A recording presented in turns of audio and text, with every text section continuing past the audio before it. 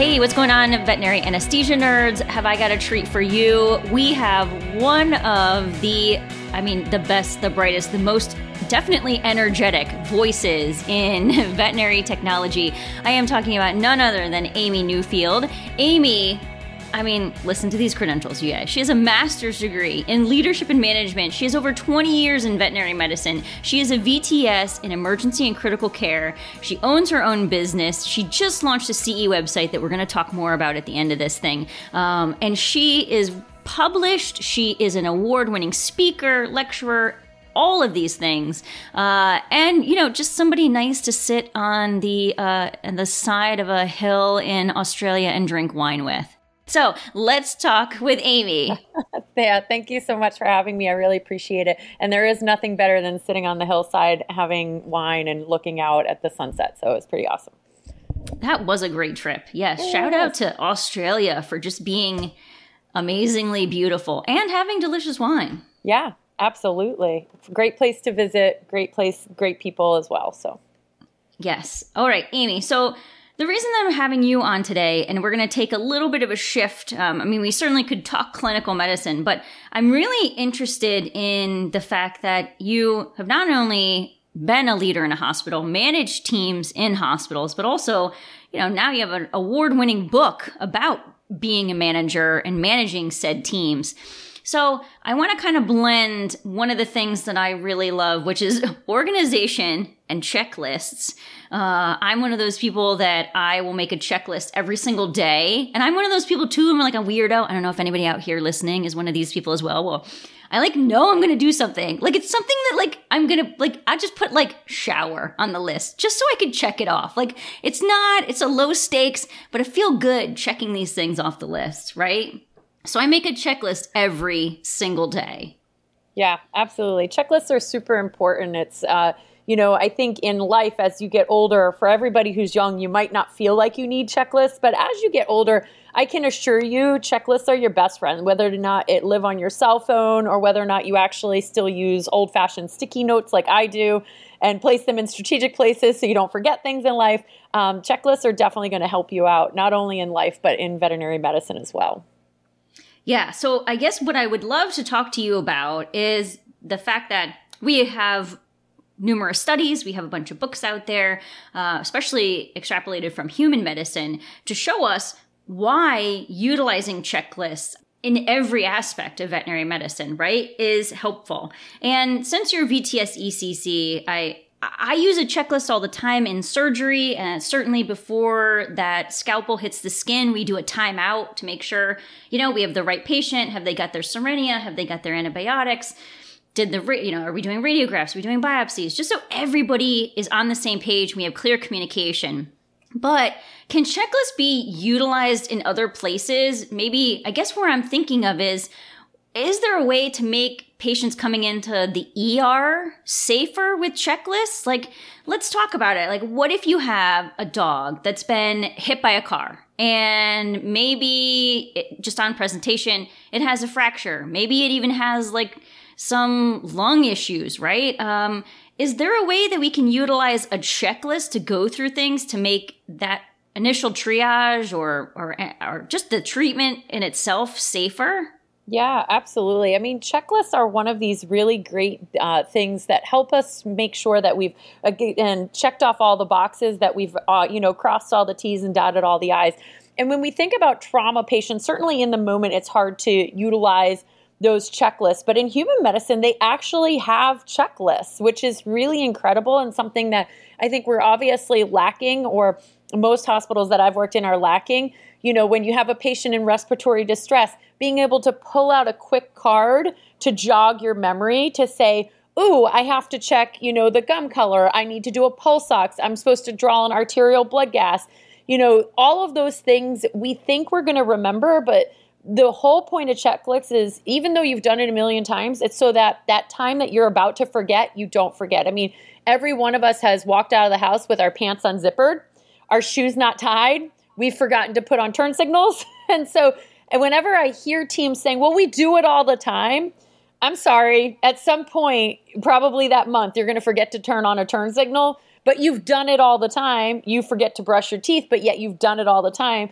And so really, checklists are the things that helps to save lives, because in veterinary medicine, one of the things we don't like to talk about is medical problems and medical error reporting issues. So this is one of those little steps we can take to prevent, medical errors. Yeah, so let's maybe kind of offshoot on that for just a second as well. I know that previously we had chatted and you had said that there was actually a study in veterinary medicine looking at medical error reporting. Are there any tidbits from that we should know about and ways that we, again, could implement in our practice? Yeah, absolutely. So checklists are part of preventing medical errors, but really medical error reporting is something that's pretty, rare to do in veterinary medicine. I think even most large companies are not doing the best that they could be potentially doing in terms of medical error reporting. It's common in human medicine. In fact, they're trained on it in both, the registered nurses as well as the doctors. They're trained on reporting any and all medical issues, not only the ones that have occurred, but the almost have occurred ones where I drew up the wrong drug and I was about to give it, but then I caught myself and I didn't give the wrong drug. That still gets logged by registered nurses. And this is not something we like to talk about in human medicine. So if we think it doesn't happen, it definitely does. So the British Journal of Veterinary Medicine a couple years ago actually voluntarily asked for medical error reporting, and they ended up finding out that all these reports were coming in, and 102 of them were showing that there was medication dispensing mistakes. And of that 102, 18 mistakes were because of an NSAID and an antibiotic. Their names were mixed up, and the NSAID drug had just launched in the UK, and it had a very similar name to the antibiotic. And of those 18 mistakes, 12 of them resulted in cat deaths. And honestly, the solution was simple. It was just change the NSAID drug name, and they now no longer have that problem. But this is why when we don't talk about issues, when we don't talk about errors, the error that we have in our hospital could be the same as everybody else's hospital, but we don't talk about it. And only one patient died in my hospital, so we don't think it's a big deal, when in reality, it is a huge deal. And again, part of that solution is let's get some checklists. Let's slow down, remember to do all the steps, and we're probably going to have less, medical errors.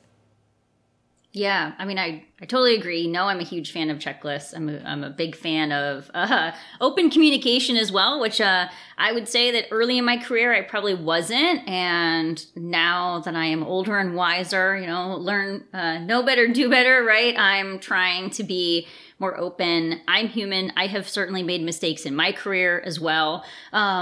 So let's say that you are a manager or, one of the clinicians or even one of the technician, leads, and you want to implement a checklist. And I know that I've come up against this before when I've led a team or been in hospitals. I want to implement a checklist. It's just as simple. Just getting the OR timeout checklist started at one of the clinics that I worked at was really rough. They were like, we just want to keep going. This is going to slow us down. We don't have time to go through, who the patient is and all this stuff.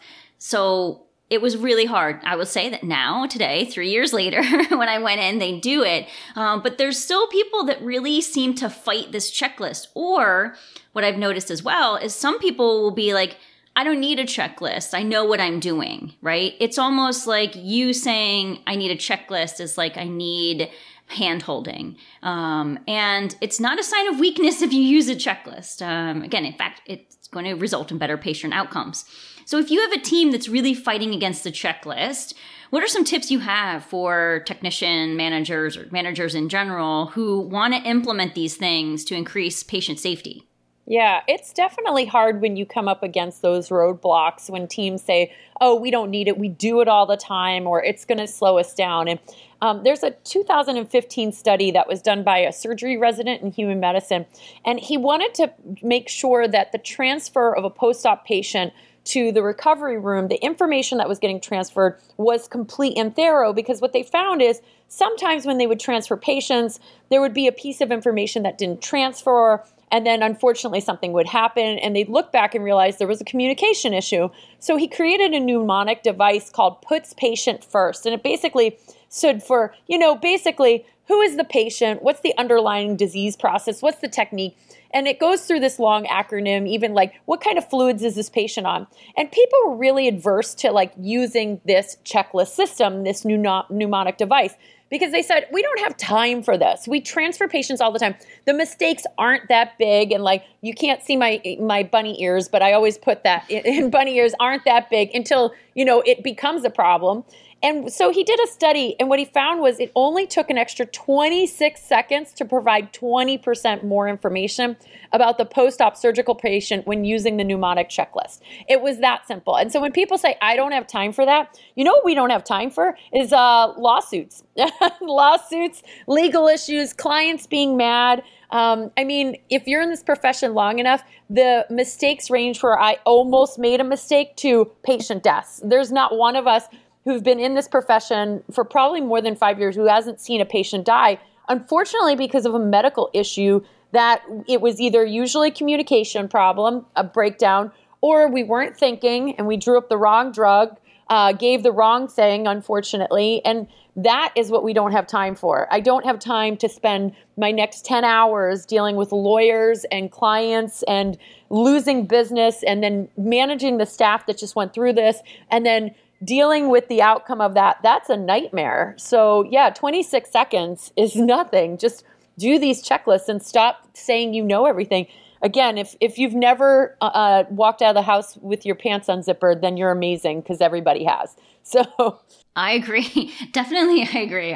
There's multiple times, especially, I have a son. It happened last night, right? We go through the list. We're on our way to soccer. Do we have the cleats? Do we have the goalie gloves? Do we have the water bottle? Do we have your jersey? Do we have... And inevitably, one of these things gets missed, right?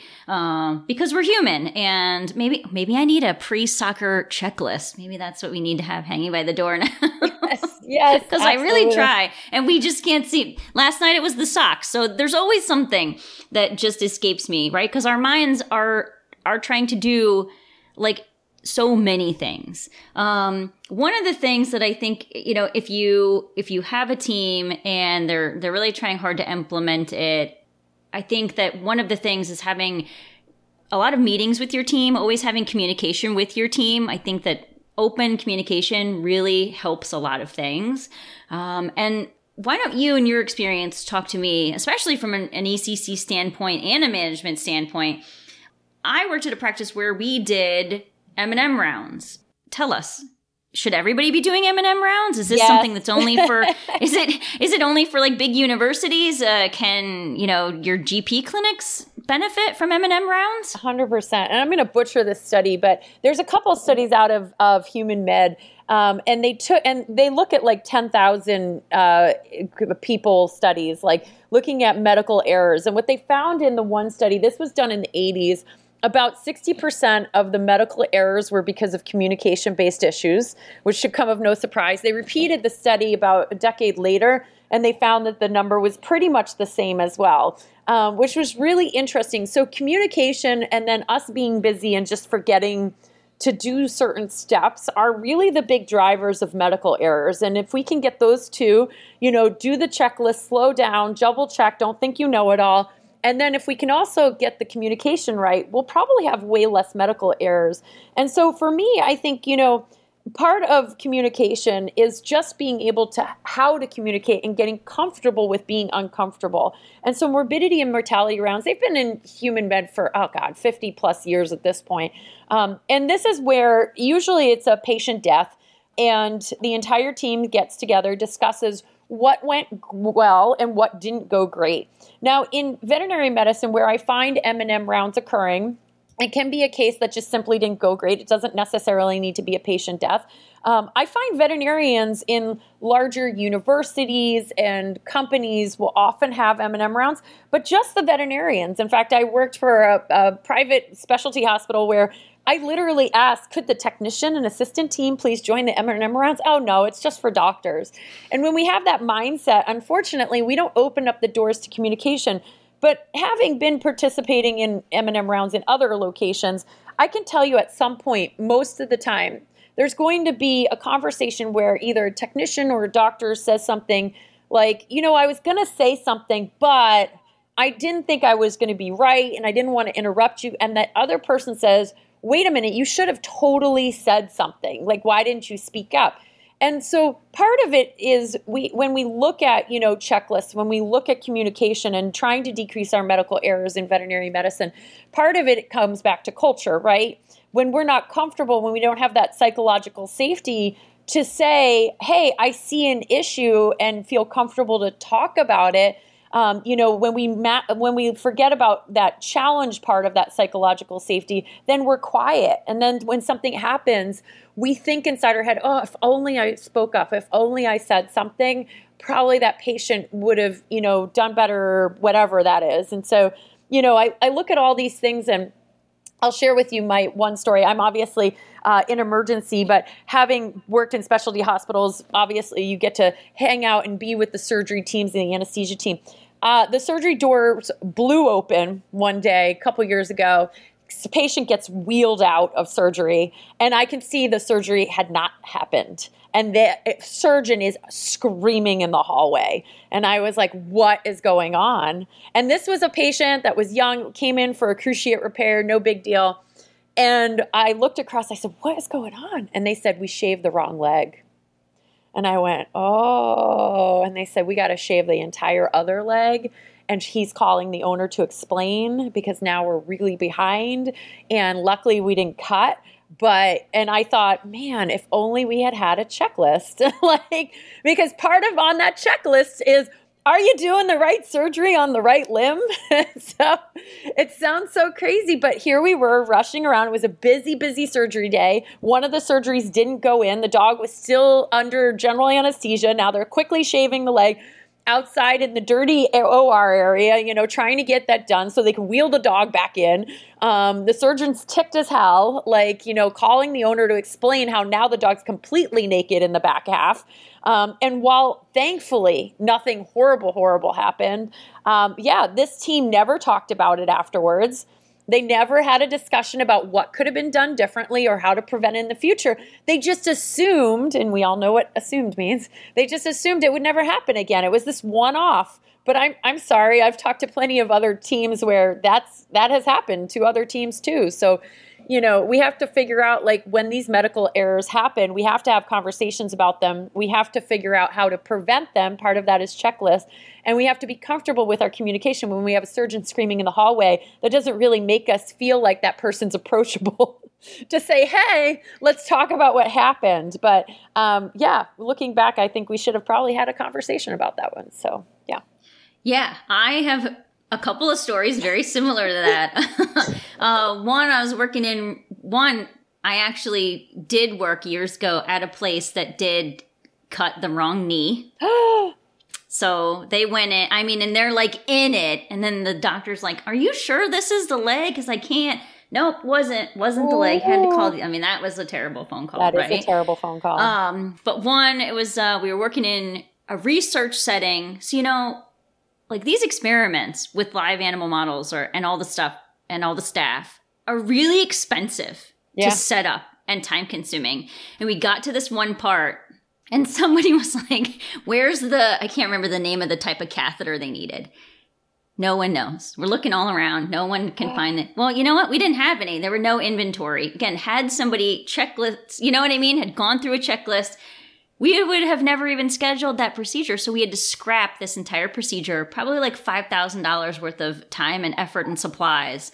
The PI was very upset, had some choice words. But again, I think that kind of lends it to what you're saying. If the PI or the surgeon or the team lead or whatever reacts to those situations, and completely loses their cool, hopefully they're not really putting people down or calling people names or stuff like that. But it does happen. And so I can see how if you have somebody who reacts that way, you're going to be very hesitant to go to them with a problem, right? Yeah, absolutely. So if you have somebody who doesn't feel like they work in a place that has psychological safety, or if they see something and they are worried, what's your advice to them? Yeah, I mean, ultimately, I think it does come down to leadership to build an environment that is healthy culturally as well as with their communication skills. And, one thing I always said is, I think it's no big secret. A lot of us went into veterinary medicine because we like animals more than we like people. But we do a lot of peopling in vet med, and no one has trained us on communication skills. I didn't take a communication, class or a team environment class when I was a vet tech. I don't know that veterinarians are learning communication skills. They're certainly not learning conflict resolution or even how to act in a team. And yet this is something we do every day. So we as people, who resonate and, are driven by animals now are in these environments where it's high stress, it's life and death every single day. And I truly do think that leadership has a responsibility at this point to figure out how can I beef up my team's communication skills. I was just having a conversation with a practice manager who said, and I hate when leaders say this, and they said, I feel like I'm babysitting children. And I was like, no, they're adults who don't know how to communicate. And there's a completely different, it's completely different than kids. They just don't know how to communicate. And it's your job to teach them how to communicate. It's our job to bring in communication workshops and conflict resolution. It's our jobs to show TED Talks right before meetings and then have discussions about them. It's our job to bring in different concepts of how to communicate. It's our job to bring in emotional intelligence. That's what good leaders do. And as a team member, even if your leadership is absent, you have the ability to own your own communication skills, learn about yourself, learn about how you manage your conflict, learn about how to communicate with your entire team. And it's interesting because years ago, I would have never had that perspective. But now I realize in order to be the best vet tech, in order to be the best veterinarian, in order to be the best CSR, if you can get along with everyone on your team, you are going to then be able to provide better patient care, better client service, and trust me, your job is going to be a lot happier. And so honestly, I think it's up to everybody to learn about how to communicate with each other, which is no small feat. One leader I just talked to said, it's like whenever I have a different conversation with somebody, I have to morph my communication style in an effort to be able to get through to them. And I said, yeah, 100%. That's what the best communicators do. You can morph your communication style. 1 minute you seem extroverted and you're bubbly. The next minute you're quiet and reserved, and you know how to keep your mouth shut. And you know when you need to be a little bit more emotional, and you know when you need to pull back. And it is a little bit of an art form for sure. But working within a team, if we can figure out how to communicate, oh my goodness, we would literally create less medical mistakes because we could open those doors and say comfortably to someone, I think what you're doing might not be the right solution, and here's what I think might be a better solution. And that person would say, oh my gosh, thank you so much, rather than, are you questioning me? And so, yeah, it all comes down to just preventing medical issues in our hospitals. And again, it's communication, checklists, and slowing down, honestly, which no one likes to hear, but those are the big three things. Oh, 100%. I very much, you have probably experienced it before where you get hired to go into a clinic and teach ECC or teach, anesthesia in my case. And I get there and sometimes they don't have time for the lunch and learn that has been scheduled for months, or, we don't have time to sit down and learn something. We don't have time to stop what we're doing. And I do agree that, one soapbox of mine and that I'm really passionate about is increasing patient safety, especially when it comes to anesthesia. In veterinary medicine, we have a much higher morbidity and mortality rate than in human medicine. And there is a reason for that, you guys. A lot of places don't use checklists. A lot of places don't do M&M rounds. Heck, a lot of places, they don't wear a cap and mask in surgery, right? So there's always ways that we could do better and learn, new techniques and make ourselves better technicians, nurses, etc., everything for our patients. I feel like my obligation to my patient is to continuously grow and learn and do better so I can give them a safer experience. Yeah, absolutely. I mean, literally 2 months ago, I was in a hospital and they weren't wearing any surgical caps or masks. And I was like, what is happening right now? And I was there to consult with leadership, and it was all I could do not to say something. So I did say something at the end of the day, but was shot with dirty looks. And I thought, this is where it's so hard to sometimes change people's minds. But, again, those checklists are really key. I mean, one of the things I always talk about, and again, not doing a ton of surgery, but pop-off valves, the amount of patients that have been killed by pop-off valves being closed in veterinary medicine, thousands. I would say tens of thousands, maybe hundreds of thousands, honestly. And it's shocking to me that we don't talk about it. We don't determine how we could fix it. We just go, oh, well, he was old, or, sometimes under anesthesia, these things happen, and we just chalk it off like it's nothing. And that's what we tell the pet owner. And the pet owner just goes, yeah, well, they said sometimes they just have a reaction to anesthesia. Oh, I don't even know. I can't. Whenever I hear he had a reaction to anesthesia, I'm like, what the hell happened? Like, I can't. So yes. And that's not to say that some animals will become very, cardiovascularly depressed with inhalant anesthetics. Sure. But of the vast majority of places that I go into and try to help, it's really that they just don't know, right? They didn't know that propofol causes massive vasodilation and you shouldn't give it to a critical patient.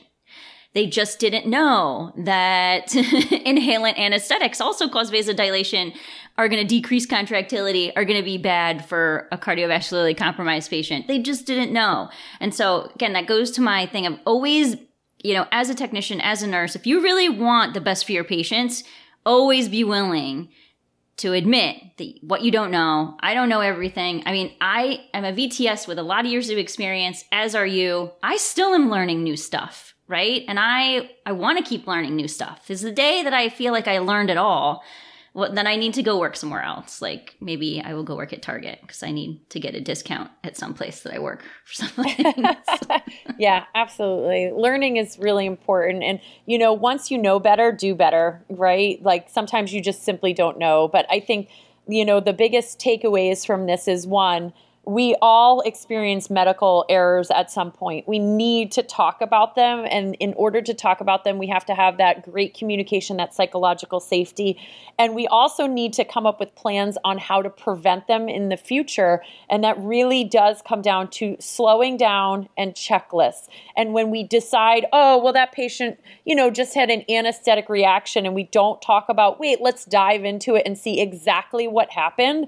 We don't fix it for the next patient, and we just keep going along like everything, like this is the norm in veterinary medicine. And it really, we do need to do better by our veterinary patients by talking about the mistakes, preventing the mistakes, using checklists. Big fan of checklists.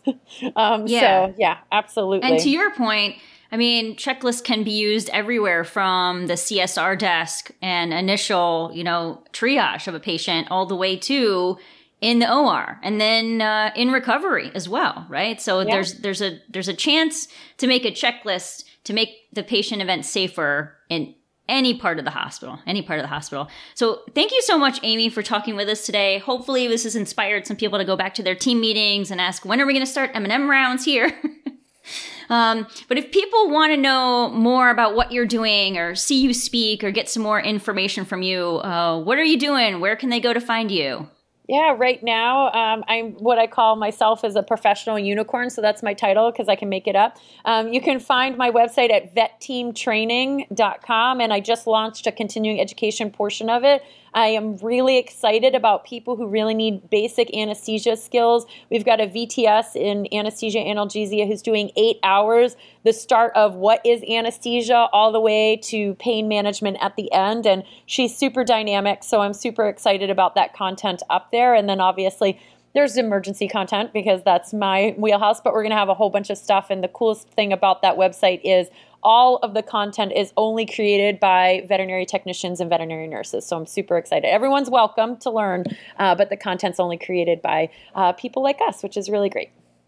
Woohoo! Yes, thank you. And I will put a link to Amy's website in the show notes, as well as links to the studies that we have mentioned, as well as maybe a link to the book, The Checklist Manifesto, because I definitely think every veterinary or healthcare professional should read this book at some point in your career. Thank you so much, Amy, for being on our podcast today and talking through checklists. We hope to have you back soon.